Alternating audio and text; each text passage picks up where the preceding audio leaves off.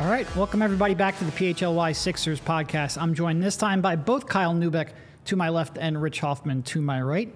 How you guys doing? Look at that, man. We got the whole three-man crew here today. As I did for Derek yesterday, I want to remind everyone here with us, subscribe to the channel if you're here. Hit that thumbs up button. Just because I'm not doing it in my first sentence doesn't mean I've forgotten. That's the best time to do it is during your first sentence, baby. So, you know. Hello to Rich also. You new at this podcasting thing? Yeah.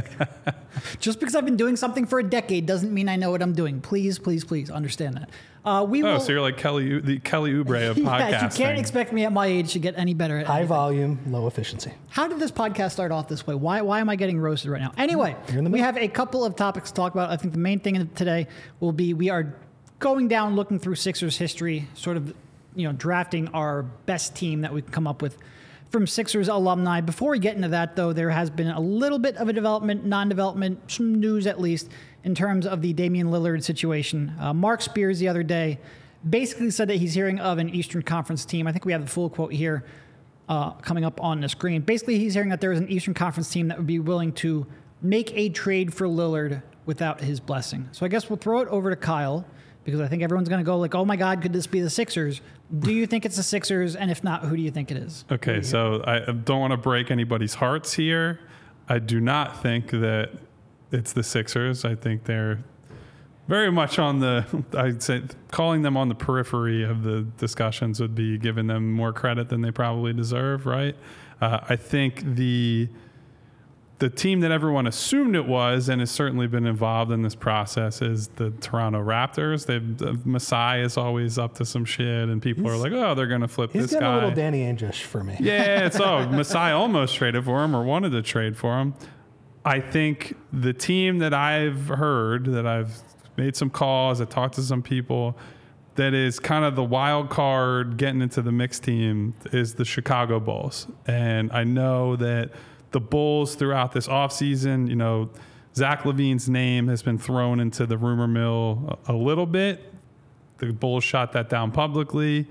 The suggestion has been out there that if / maybe when they trade LaVine, that they would want to, star level return, young players, picks, things with upside as they start to retool and reimagine their roster.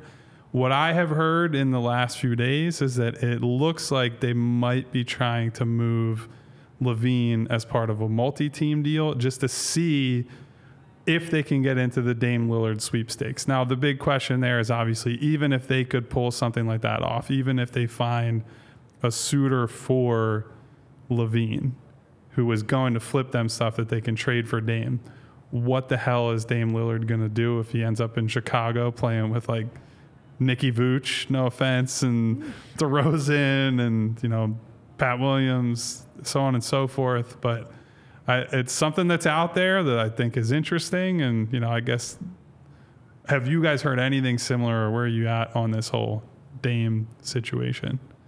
Yeah, I mean, talking to certainly other reporters, Chicago was a name that came up. And look, I think that would be a borderline crazy gamble for them to make. Yeah. I don't think I think there should be a team that will gamble on whether or not, I've said this all summer, you got to find out whether or not Dame's demand is actually a demand or whether it's just a preference that he's presenting as a demand so he can get his way. I think again, not to give anyone false hope, I think a team like the Sixers would be interesting because I just can't see Dame coming to a team with Embiid and being like, no, you know what, I really want to play for Miami. I know this team could maybe contend for a title. I'm going to sit out.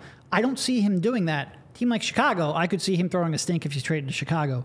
So I think there are teams that should call his bluff, teams that shouldn't. I can't imagine Chicago being the right team to do that, though. It blew my mind. It makes sense in that they should be a desperate team. They have painted themselves into a corner with, that you mentioned Nicky Vooch, Kyle, like that was a disastrous trade a couple of years ago. And what are we on? We're on like 3 years of this Karnisovas-Eversley thing in Chicago. So I do understand it from that perspective, but I also agree with Derek. Like, I can't imagine Dame Lillard being happy playing for a team that really doesn't have the upside of a championship contender. Yeah. Yeah, so I guess the way we kind of bring this back into Sixers world is that if LaVine is out there, and clearly, the Bulls can say what they want, and they're going to tell their people who report on the team locally, we're not moving him unless we get a great offer. But the word on the street seems to be, don't love the contract. I think you're going to see a lot of players in that vein where... Don't love the contract. I think Zach LaVine is a good player, not on a great deal. And with the constraints that the new CBA is putting on teams, I think LaVine is a perfect example of the type of player who's going to get squeezed and potentially flip somewhere. So what do you guys think of the idea of the Sixers somehow getting involved and maybe going after LaVine? I think they've denied interest in the past when they've been kind of tenuously connected to him, but I think he's at least semi-interesting, but the contract is what it is. Contract's bad. 4 years left, between 40 and 45 million per year, along with a 15% trade kicker, by the way, which you don't know whether or not he would, decline that if he were traded. So that could be. Would you decline a 15% trade kicker? No, 15% of 45 million. I want that. That's a lot of money to just say, no, I'm going to give it up out of the goodness of my heart. So yeah, I don't love that contract. I don't like that contract. In fact, I pretty much despise that contract. And I've always been lower on Zach LaVine than I think maybe the consensus is. I think he's probably gotten a little bit better as a distributor and a playmaker. Probably not where you want him to be if you're going to run that much of your offense through him, though. And the combination of that contract with Maxi's next contract, it would be real tough to make those three fit. And I'm not sure that's a championship core anyway. I feel like we've seen the best of LaVine. You know, he has these games kills the Sixers. Kills them. When he's shooting the ball, it's like, man, they could do nothing with this guy. I mean, I remember there was a game that Chicago played in Philly. I guess it was like, January, February last year at some point. He shows up when the Sixers are playing well, and what did he make, 10 threes? And it felt like he was unguardable at that point, too. But I think he is certainly the example of a player. If you watch him all the time, there are some deficiencies. Now, I think he's pretty good, but the other issue with this, too, is not a great fit with Maxey. I would like LaVine more with kind of a defense-first guard, kind of like a Drew Holiday type or whatever. I feel like that would be a little bit better. You let him do the scoring. You let the other guy take the tougher matchups. That's not Tyrese. And the other thing is, I feel like I just read all the time that this guy's knee is bothering him. And I feel like as he gets older, for a guy as athletic and as smooth and, just as fluid as he is, if he has a bad knee moving forward, that's not a great thing. The other part is, there have been whispers, it may be above whispers. It doesn't seem like people love playing with him either. He's not exactly, look, for all of James Harden's flaws and his issues and his ball dominance, you don't hear a lot of complaints from guys about, I hated playing with him. They're all like, hey, that's my guy. I'd go to bat for James Harden. And now, he's to be fair, most of the people who go to bat for James Harden are the one who want to stand in the corner, never move, and just take open threes, and he creates them for them. This is true, but it's not like he's been short on guys who want to team up with him in the past, right? Like the prospect of playing with James Harden was good enough that the Nets essentially said, we're going to throw away our intermediate term future just to put together this big three. Like they had a creator in Kyrie Irving. They had an all-time apex scorer in Durant, and then they said, well, screw it. They want to play with James Harden, and he's good enough to lift us up. So LaVine is not that, and if anything, we've gotten the indication the other way that there have been some issues with how he gets along with, and look, he's not even playing with that good of players there. DeRozan, obviously very good, historically good scorer, isolation guy, has become a better playmaker over time, but for that team to kind of indicate, we don't love playing with this guy, that to me says quite a bit. Okay, all this said, the James Harden situation sucks right now. And the Sixers are not in a position of strength. Zach LaVine's contract worries me. There's all of the things we've said. I'm just saying, it could get to a point where it's bad enough, where Zach LaVine turns out to be, okay, You could certainly make the case that he's better than whatever they're likely to get in free agency next year. Like, if you want to make that case and said they should go for it, I can't completely tell you you're wrong. I'm at the point where I think I would almost rather just see what Tyrese Maxey can do with the ball in his hands for a full year and then make that decision next summer. I think someone like LaVine, you can make a case that he's the best shit. You're not going to get someone better in free agency. I would get that. I just want to see what Maxey can do.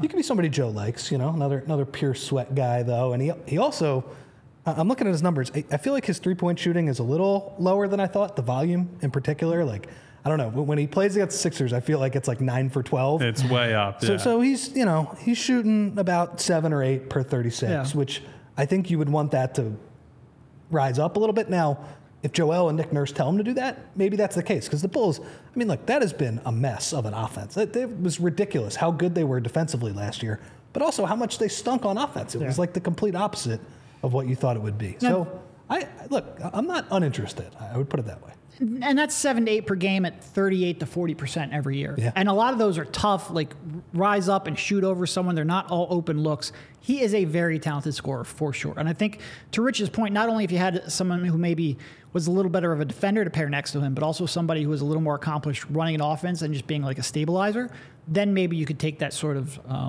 leap. But he would be, I think that Levine-Maxey pairing would be tough.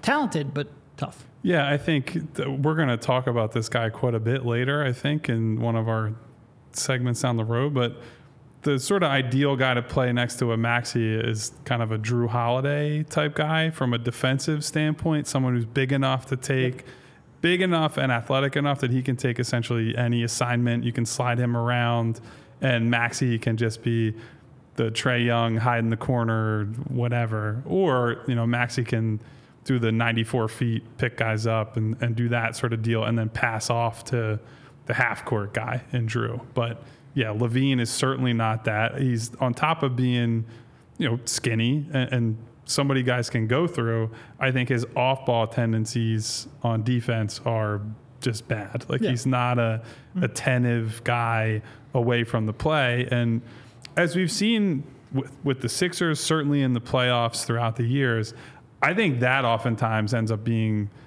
as, if not more, damaging than a bad on-ball defender. Yeah. I think on-ball defenders, you can at least, push them over to the side, try to avoid the matchup. If you have guys who are just disinterested, it breaks your scheme and it breaks the whole system, and it makes it hard even for very good defenders to make up for that. Yep.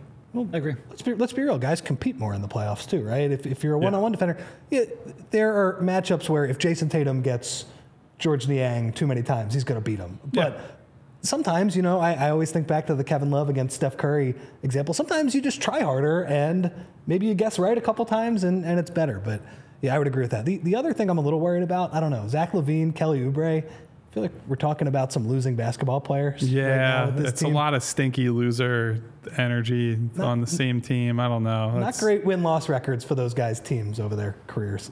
Also, who's the rah-rah guy when push comes to shove? You need somebody to lift everybody up. It's not Joe. No. It's not Levine. It's not, Maxey is probably so down the pecking order enough in that situation that his voice is not being heard. I don't want to overrate the intangible type stuff, but at a certain point you do need somebody. We saw with Jimmy, honestly, as long ago as that was, he was good for Joe in the sense that the personality difference made it so the things that Joe isn't good at or isn't natural at, Jimmy's putting his hand up and yelling in somebody's face, and maybe a little too often at times, but it made for a good dynamic between those two. Just imagining a lot of sulking after a 4-game losing streak and a lot of, I don't know why we're playing bad, nothing interesting going on. But it's not Zach LaVine, so put it that way. He is not, as I said about someone else, about Josh Harris the other day, he is not Newt Rockney. I'm not expecting any kind of big time motivational stuff out of him. What's up with Josh Harris? He loves wearing that hat now for the Commanders. He's really trying to turn into the old school football coach. New $6 billion purchase, new me, I guess, is the mantra. He can afford a baseball cap that says Washington Commanders on it. Yes, he can. Okay, so let's take a quick break to talk about our friends at DraftKings Sportsbook. Back with another week of football, as I keep hammering home, 2-0 Birds. Monday Night Football could move to 3-0 with a simple win over Baker Mayfield. You would think that's easy betting, easy work for the Eagles, but we'll see. But DraftKings is keeping us up on the NFL action with great offers every single game day. New customers can bet $5 and get $200 instantly in bonus bets. And DraftKings isn't stopping there. All customers can take advantage. 2 new offers every single game day this September. Football is more fun when you're in on the action. So download the app now. Sign up with code PHLY. New customers bet just $5. Get $200 instantly in bonus bets. Only on DraftKings Sportsbook, an official sports betting partner of the NFL, with code PHLY. The crown is yours. Gambling problem? Call 1-800-GAMBLER or visit www.1800gambler.net. In New York, call 877-8-HOPE-NY. Text HOPE-NY 467-369. In Connecticut, help is available for problem gambling. Call 888-789-7777 or visit ccpg.org. Please pay responsibly. On behalf of Boot Hill Casino and Resort in Kansas, licensee partner Golden Nugget, Lake Charles in Louisiana, 21 plus, age varies by jurisdiction, void in Ontario. See sportsbook.draftkings.com/football terms for eligibility, terms and responsible gambling resources. Bonus bets expire 7 days after issuance. Eligibility and deposit restrictions apply. I finally got through the phrase deposit restrictions without saliva flying everywhere or tripping up over it. So I'm really proud of myself for that small bit of the show. A week into it, and you've got that whole 2-minute read down. It's perfect. Perfect. I'm trying my best over here. I'm not a professional ad reader, but I wasn't a professional podcaster at one point either. That's true. You never know.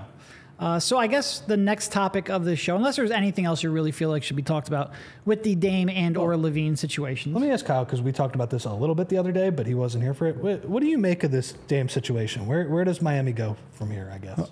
I think Miami just sits there and says, Dame is telling you exactly what he wants. Now, here's the thing. I do think there are probably some teams that should be willing to take the risk. I think Toronto, at the time they traded for Kawhi, they were not looked at as they're the one trade away team, right? That wasn't a risk. They were looked at more as they probably need to blow this thing up, right? It was DeRozan and Lowry, and they keep running into the wall. Does that remind you of any other team that runs into the wall? Maybe a team that wears red, white, and blue that plays at the center, as the team likes to call it. It sounds By the way, that's familiar. wild. That's still wild that they go by that. That's a whole pettiest thing ever. Anyway, it is very petty. So I don't think Toronto at the time would have been viewed as, they're going to, coerce or convince Kawhi to want to play here. Now, and they didn't. They did get his buy-in for a year, which is very important. And he was only on a 1-year deal, where the downside with Dame, or the upside, if you look at it that way, is that you have him on a long-term deal. And even if Dame says, this is not my problem, I don't want to be here, you do have a little bit of time to sort this out and kind of get things going. So I think there should be a team. I don't think it's the Bulls, even though they're involved, who should be willing to take the risk. I would go so far as to say the Sixers should probably be more interested and more active on this than they have been. But I think the problem for them is that to do that, Maxey has to be involved in some way, and they would be walking calling it a fine line is an overestimation of how wide the line is, because with the contract situation being what it is and them having gone to Tyrese and his representation and said, look, we're not paying you until next summer, and now all of a sudden you're being dangled for Dame Lillard, I think that then... Who was he represented by again? A guy named Rich Paul. I think a lot of people are familiar with him. So that might not be quiet. Yeah. So I just think that's a scenario where you could run into trouble very quickly. And I think that's why it's been where it is. You can only mention, you can only bring up Tyrese Maxey in a trade if the trade is done. Not negotiating, not if they're going to, if Portland's going to wait it out and see what else they can get. That has to be at the very last second. And I think right now, from the Sixers' perspective, on the one hand, whenever they say anyone is untouchable, I don't believe them, because nobody is ever untouchable. And as much as we might love Tyrese Maxey, there are certainly, if Giannis demanded out, you obviously trade Tyrese Maxey for Giannis, so he's not untouchable. That being said, I think Daryl, I honestly do believe if he has a chance to get James Harden back and have Harden and Tyrese, I think he would take that over Dame. And I'm not sure I agree with him, but I think that's where he is. So as long as there's a chance that James Harden might come back and play for them, Tyrese Maxey is untouchable and there's no chance they'd trade for him.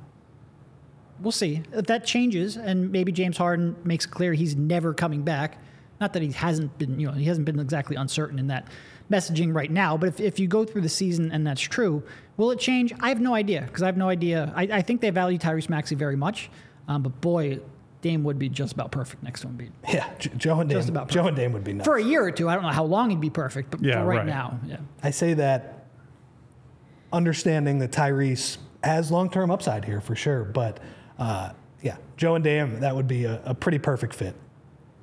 I don't think we're going to see it, so it's probably a moot point. But yeah, that's why people were not last offseason, 2 off seasons ago when the Ben scuttlebutt is happening. That was the guy. I think everyone in Philadelphia was like, go get Dame. They wanted Dame because it is a hand in glove type fit. I mean, he covers for some of Joe's deficiencies. Joe does the same for him on the other end of the floor, and it's a very natural pairing. And a very natural pairing in the locker room, too. For everything Joe doesn't do or doesn't want to do, Dame does that very naturally. Yeah, I do, people get swept up in, Dame as a person and a locker room guy, all that. I do, from everyone you talk to, he is as advertised as sort of a leader within there, up until, the just trade me to Miami and nothing else dialogue this summer. So, yeah, and I guess with Miami, obviously they are in the driver's seat just because he wants to go there, and they have a package of questionable, I don't think it's horrible, but it's certainly not going to blow anybody away. No. And I do think they are liable to just be, and I think people are kind of forgetting this, they were a horrible regular season team last year, and they just lost their starting backcourt. And the other guy who was hurt last year now pretty much hates their organization. So I don't know. I think them waiting it out for a while could be kind of interesting because they went on that magical run. But I think as we've seen before, you have the magical run, but new season and getting through a regular season, especially with Jimmy Butler, is a far different thing. We're going to draft some Hall of Famers here? We could try. All right. I don't know if we'll be good at it, but... No, we definitely won't. We put up one of those classic $15 games where we put everybody into tiers. And basically, you have $15 to spend. The tier, if you're watching on YouTube, is up there on the screen. And if you're not watching on YouTube, go subscribe to YouTube. Smash the like button. Hey, look at that. So you can see stuff like the interactive stuff. Very smooth. Very smooth. So Kyle, and by the way, any complaints you have about the tiers, send those Kyle's way. He came up with no. Yes. This went through an approval process. Specifically, maybe that point guard in the $4 tier. I already saw some pushback on that. But we have. There were questions also for all the black and white players. Could you put names under these people? Because those guys all played before I was born, or before all of us were born, I should say.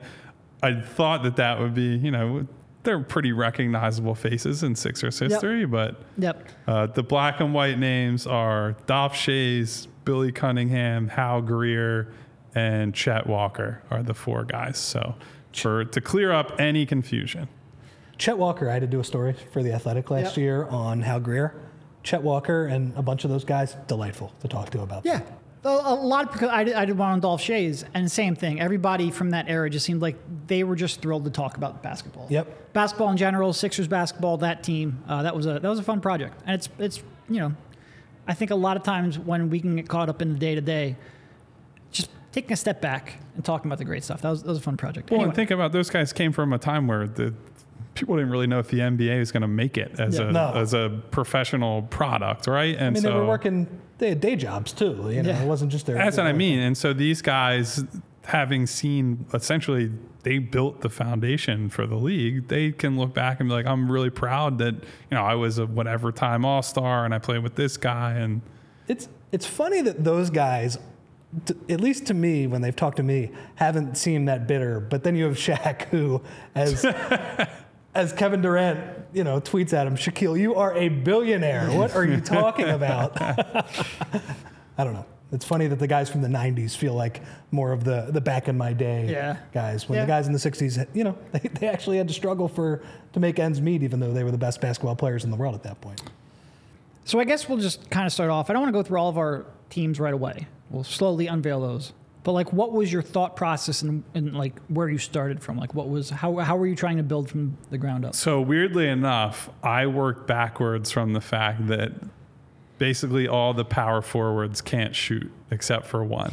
Okay. And I think I wanted to, even if the foundational players didn't play the style I want to play with this team, I wanted to put as much spacing around them as I possibly could. And so I'm looking at it, and look, you see Bobby Jones, all-time great defensive player. You have Charles Barkley, who shot too much, I think, as a three-point shooter. He's got the most volume for the lowest percentage, I think, of any player ever. George McGinnis, no real proof of him as a consistent outside shooter, obviously, back then. He'd take some shots, though. He would definitely take some shots. And then, no disrespect to Dolph Shays, did what he did, but the act of him defending any modern NBA player would probably scare the Shays family. He could shoot. He could shoot, but then that becomes a defensive problem. And so, weirdly enough, it sort of started with, I think Tobias has to be on my roster just to space the floor. And then that's where I worked backwards from there. And you guys are going to see, and everyone will see what my team looks like after that. It is really tough to do this because on the one hand, you're going by what they did. Yeah. But on the other hand, I think a lot of these players, let's say my power forward ended up being Bobby Jones. I think his career is 77% from the line, something in that range. If you put him in today's NBA, they would ask him to shoot. He would train on it a lot more, all of that stuff.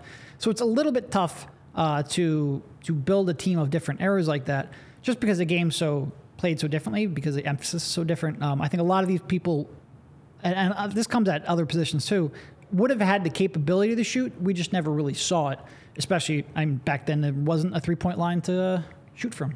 Yeah, and to be clear, I originally put together a team that Bobby Jones was my starting forward, and I had, spoilers, Joel as my center, and then I saw Derek's roster, and it looked really similar to mine. I was like, you know what, I'm going to do something different. We can have a little argument about it. Well, and I also think, too, you mentioned it, I felt a little bit hypocritical where the way I approach this, I feel like, in the 60s, they couldn't shoot as well as they do now. So I kind of went era, the context was a little independent, I would say, of it, where you have a guy and this guy wasn't on my team, but Hal Greer was essentially the second best shooting guard of his of his decade, I think. Or there were two. Oscar and Jerry West were kind of the ones who were ahead of him. So he's the third best shooting guard in basketball. What is that now?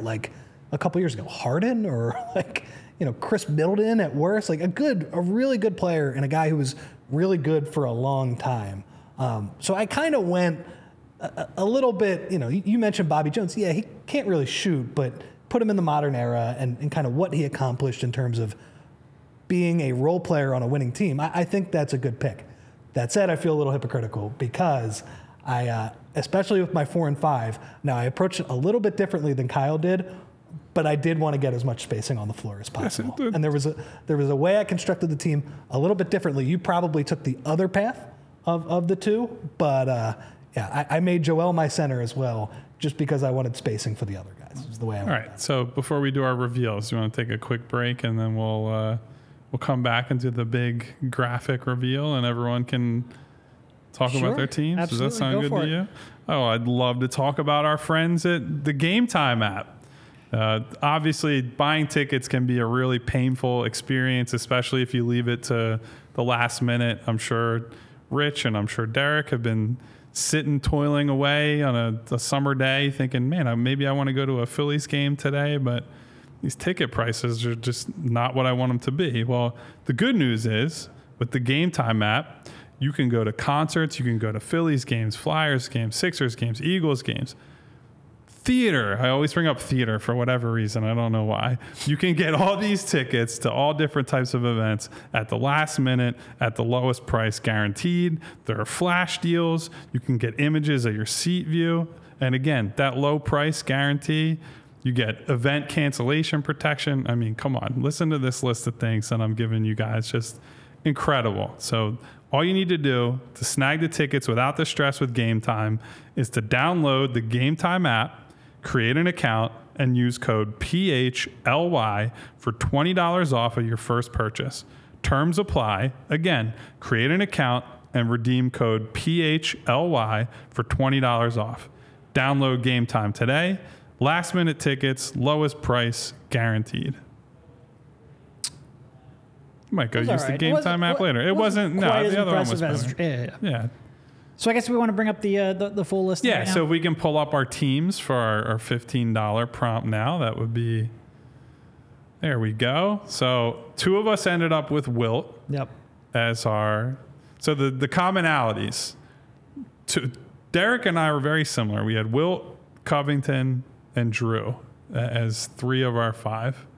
I will say the only reason I ended up with Covington, I wanted to put Aaron McKee in that group, but Kyle had a strict positional policy where you could only put a small forward in a small forward spot. So I settled. Yeah, and basically I had $1 left, and I had and I think our readers, listeners on social media, they used whatever positions they want, and that's fine. But I just for the sake of argument, I wanted to lock put his foot down last night. We all had to shuffle. Okay, so let's start with Rich, because he's the only one of us who had Embiid, and I actually had started there and pivoted off of that. So I guess start there. Why Joel over the other options? Well, it's funny too that none of us picked what I think is the best value pick on the board, and that was Moses Malone at $3. But the center position was loaded, and so I guess the way I started was I didn't like the power forward position. I didn't really like it, and in my opinion, Chuck was so far ahead of the rest of those guys that I wanted to start the team with him. And it's funny, you're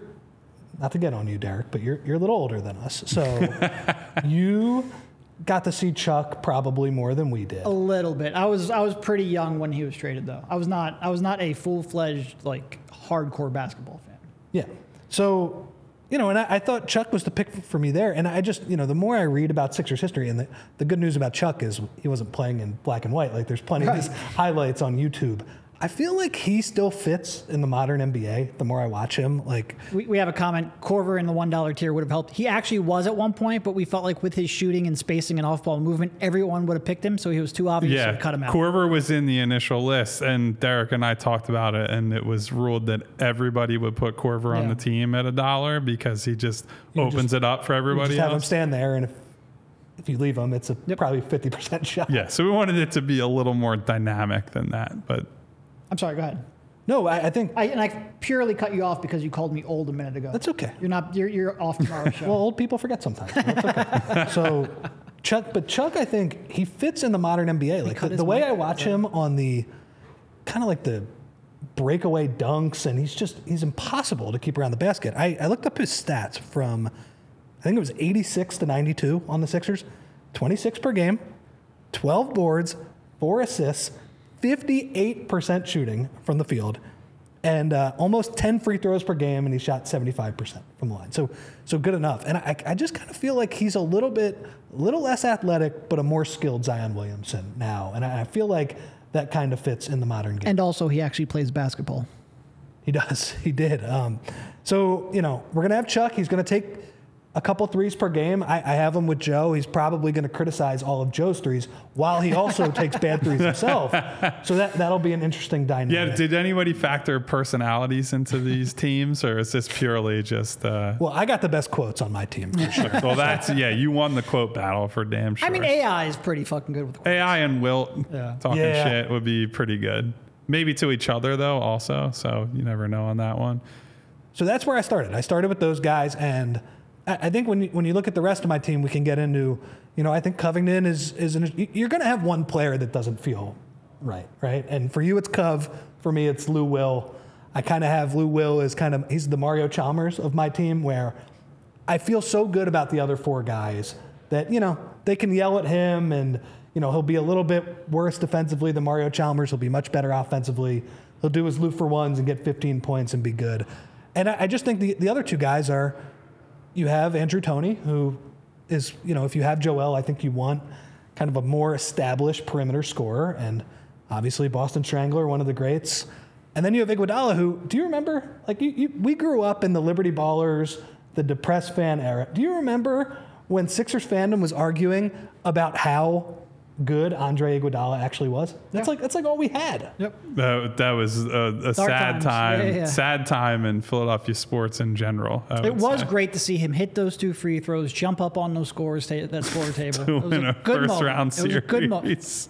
look, that was a good playoff run. And the one thing I'm not giving Josh Harris credit right now. It's not the tenor. I give them credit for realizing that was fake. That's Commanders owner Josh Harris Yes. to you, buddy. It was only a dream for him at that point. He was a long ways away.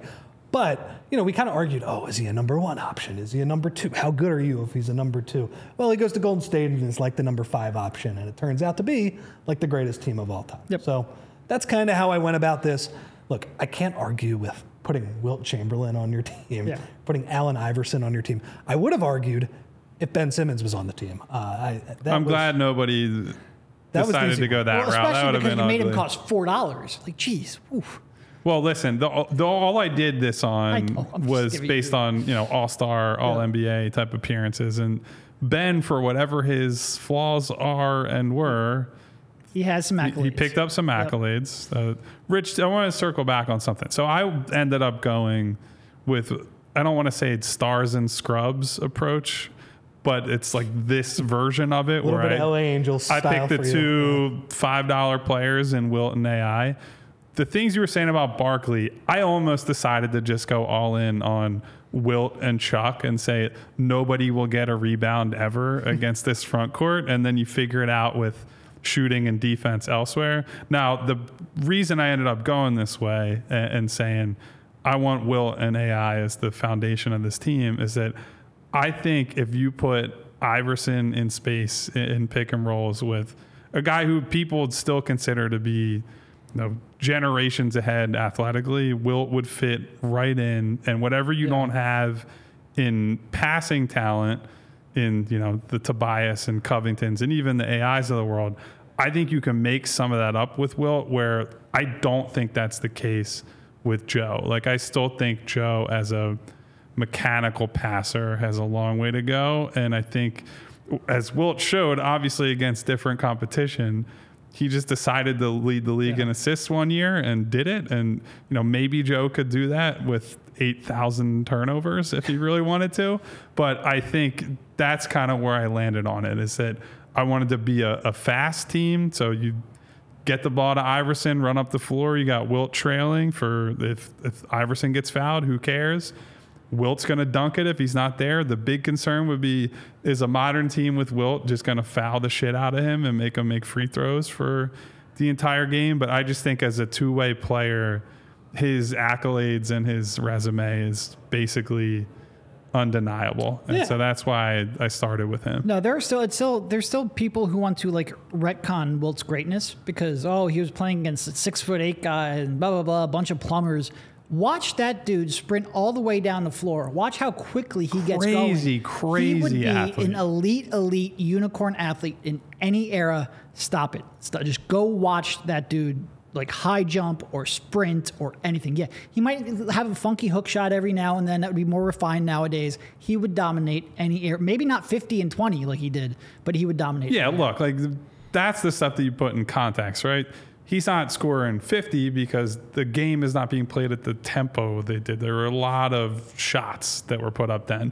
But if you look at his efficiency relative to, that's the thing that's really impressive. Like, the guy's huge in a league with smaller and maybe less athletic players to some extent, but his efficiency is so much higher than basically everybody else in the league that you put him on a team with guys who will space the floor and get him easy shots and make it hard to double. Like, I don't know how you stop that guy. I think it's worthwhile. Can we throw up the money values of all the players again, just in case people joined? There would be midway some through? empty shoot-arounds with AI and Wilt on your team, though.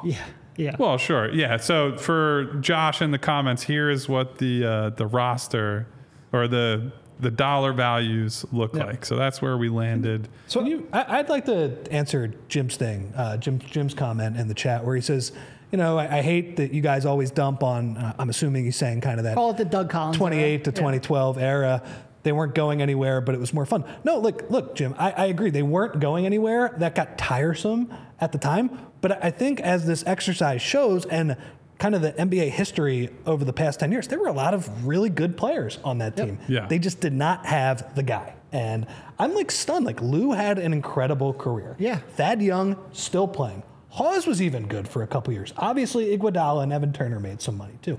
You go up and down the lineup, Drew Holiday, still, the third best player or the second best player on a team that won a million games last year, too. So there clearly was a lot of grit, a lot of, decent players on that team. And, the regular seasons, I thought for that team were fun. They were up and down. They lost a lot of games. Their offense, they never turned the ball over because they got terrible shots, and that was what it was. But, yeah, I'm not, completely dumping on that era. It just, at that point, and after 10 years of just post-Iverson kind of wilderness and not really being in the mix, it got a little tiresome. But, yeah, I look back on that era kind of more fondly because that is when I think my Sixers fandom grew a little more. I think, I appreciated a lot of people from that era. And I think going back to your old comment, I think I was the only one who actually covered Doug Collins here. He was always fine to work with in terms of the God bless media. you, buddy. Yeah. He was good to work with when we were doing the top 75 all-time things that Rich mentioned about. I just disagreed with him a lot as a coach. But Iguodala certainly holds fondness for.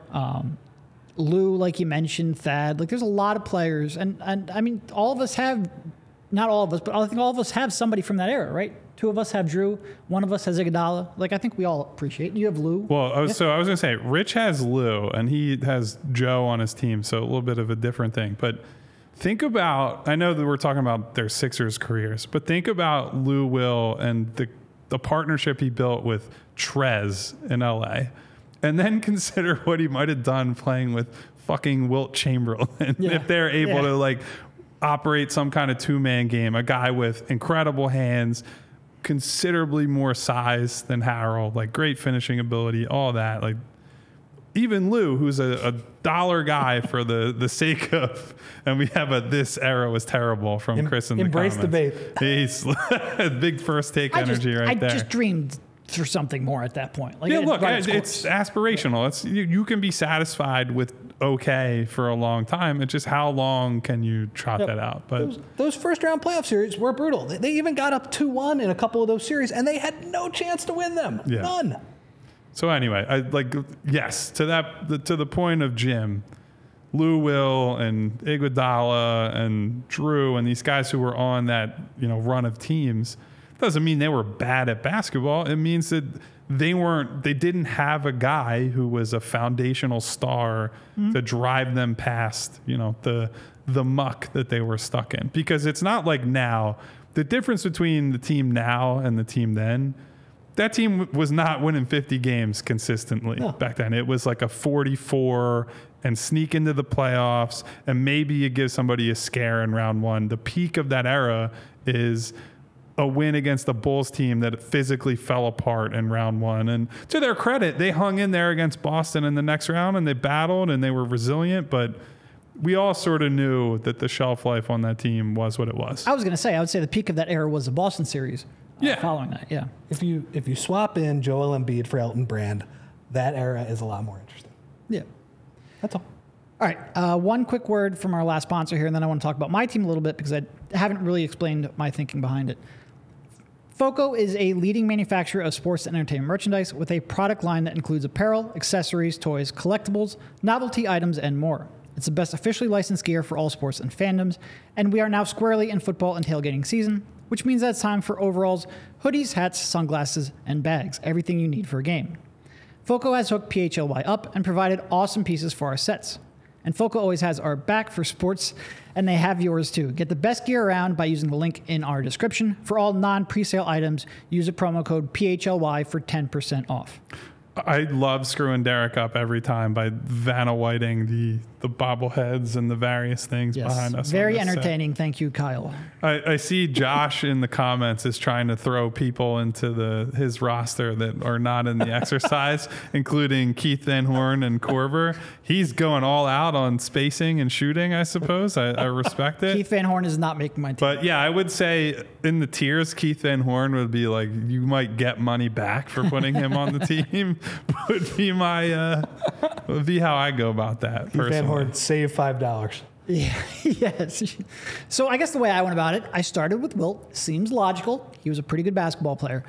And then I just tried to put as much shooting and as much decision-making, as much defense as I could around him. And I think my defensive lineup is pretty freaking incredible with Bobby Jones and Covington and Andrew Toney and Holiday. Like, I think that's probably the strongest defensive of that group. I'm the only one that wouldn't have a second offensive star, but I think Andrew Toney's right there, and I think he's a really good fit, someone who could play both on and off ball, throwing Holiday in there. I just felt like there's a lot of value in that $3 tier. And Bobby Jones, in terms of like someone who can do it all a bit, because like I said, I think he was a good mid-range shooter. I think he would extend that out the three-point line. And just as maybe the best defender outside of like the big man on the floor, and as a guy who could, create a little bit. Like, he was a really good passer earlier in his career when he was asked to be. I just felt like there was a lot of versatility among that group. And like I said, I wanted Aaron McKie because I think I have 4 pretty good decision makers on the floor, and then Robert Covington. I really wanted Aaron McKie to sort of like complete that group, but Kyle said no. Yeah, so I will tell you, my original roster was going to be Bobby, Drew, Tony, Iguodala, and Joel. And that the logic behind it is going to be nobody's going to score on that team, essentially. Yeah. Now, the Jones-Iguodala 3-4 combo with the shooting, I would have been a little bit concerned about. But I think, to your point about Tony as kind of the pseudo number 2, but I don't even know if that's fair to him, because I think if you go back and watch those early 86ers teams, he was the certified number 2 in a lot of their biggest moments. I think he's more than qualified to be the guy that you put him in actions with Joel or Wilt, whoever you choose there, and let them go to work. I wouldn't mind it if I would have had a little more shooting. Like, I think I have, 4 capable shooters around Wilt, 4 guys with gravity, 4 guys who can certainly make the shot. I don't really have a bomber. I don't have a pure, super, bomber. Yeah, I'm not even going to try it. I don't have a super high gravity guy. I think that's the one thing I was missing. But the defense just overrode it for me. And the fact that I have 4, I think, really good decision makers and passers was a focus for sure. You know what stood out to me about this exercise? No Julius Erving on anybody's team. It was shocking. There was just so much. I don't even want to say depth. It was just small forward was the one position I was willing to compromise on. I thought that he wouldn't get picked because I figured you guys would, Joel or Wilt would get picked, and then, it would kind of be hard to get Doc because, you want a little more scoring, want a little more defense. If you take Wilt, you're probably not going to take Doc just because they overlap a little bit. Best Doc team: Drew, Andrew Toney, Doc, Toby, and then Moses as your. So you're basically recreating the 83 76ers. Which wouldn't be the worst thing in the world. They were pretty good at basketball. Very good at basketball. So Moses, for me, the tough part with him is if you start, he's obviously an essential piece of the team if you go with Moses. For all his strengths and for everything he was great at, unbelievable all-time rebounder. Here we go. Everything before the butt doesn't count. Not a playmaker basically at all. And once the ball went into him, that was pretty much the end of it. Now, he was good enough to justify it, but if you're playing him with other, guys who want and or need the ball, that could be an issue. He did create second shots. It was just second shots for himself off of offensive rebounds. Yeah. And look, I'm taking nothing away from Moses. We actually have a Moses Malone retired jersey picture frame that's going to get put up somewhere in the studio soon. I have the utmost respect for, the difference he made on a team that was running into the wall over and over again against Boston and LA. And he was the guy that put them over the top. So it's less about him and what he accomplished and more about building a team out of all these guys. I do wonder how differently that Dr. J, Tony, Cheeks era would be remembered if they never acquired him. Like, how does that change the narrative around that group? People would not be very happy about it. I think Dr. J probably goes in the history books as, the guy did all this in the soft ABA with the, not as good talent, and he came to the NBA and couldn't get it done. Can't score in the final rounds, those type of things, That's what I mean. I think Moses, not even indirectly, directly helped Dr. J's legacy in a big way. Like, nobody looks back and was like, well, he left anything on the table and like meat on the bone. He was an all-star for however many years in a row, one of the most beloved players of that era. Any other, Rich brought one up. Was there any other variation that you were heavily considering, like a completely different team? Yeah, I mean, I went through some different combinations. Like I said, I almost went with a team that was functionally identical to yours, just swapping big men around. But I just, that's boring if we all just have the same team. So I figured, why not Wilt and Iverson? They're, as of right now, they're probably, if they're not the top two, they're, top three players in the franchise's history. If you can get them on the floor together, then why not? I always struggle with AI a little bit just because he was a tough player to build around, but he's also my favorite player of all time. Yeah. It's like, it's one of those things where I can completely acknowledge his flaws and, how long his prime lasted and probably how he should have went a little bit longer. But he's my favorite guy ever. He's still my favorite guy today. So I'm just basically irrational, where I can't make a point against him, is what I'm saying. He's also cool as shit. So it's just like, Coolest guy ever. What, you're going to be the anti-AI guy? You're anti-fun, essentially. Do you all, sort of like me, just wish you would have come up as a writer in a different era? Like getting able to talk to him, to cover him, all the crazy shit he would say, being able to sit borderline courtside to watch every game, like... That would have been, he would have been a really fun guy to cover. Not that we don't have fun now. I mean, we got to see Joel every game of his career. AI was, and that was a different era too, where players were just a little more open, a little more out there with who they were. It would have been fun. Would have been exhausting too. Yes. Oh, for sure. Keeping tabs on what's happening at TGI Fridays every day. Josh brought up, who do you guys think is the best player to have never won a ring?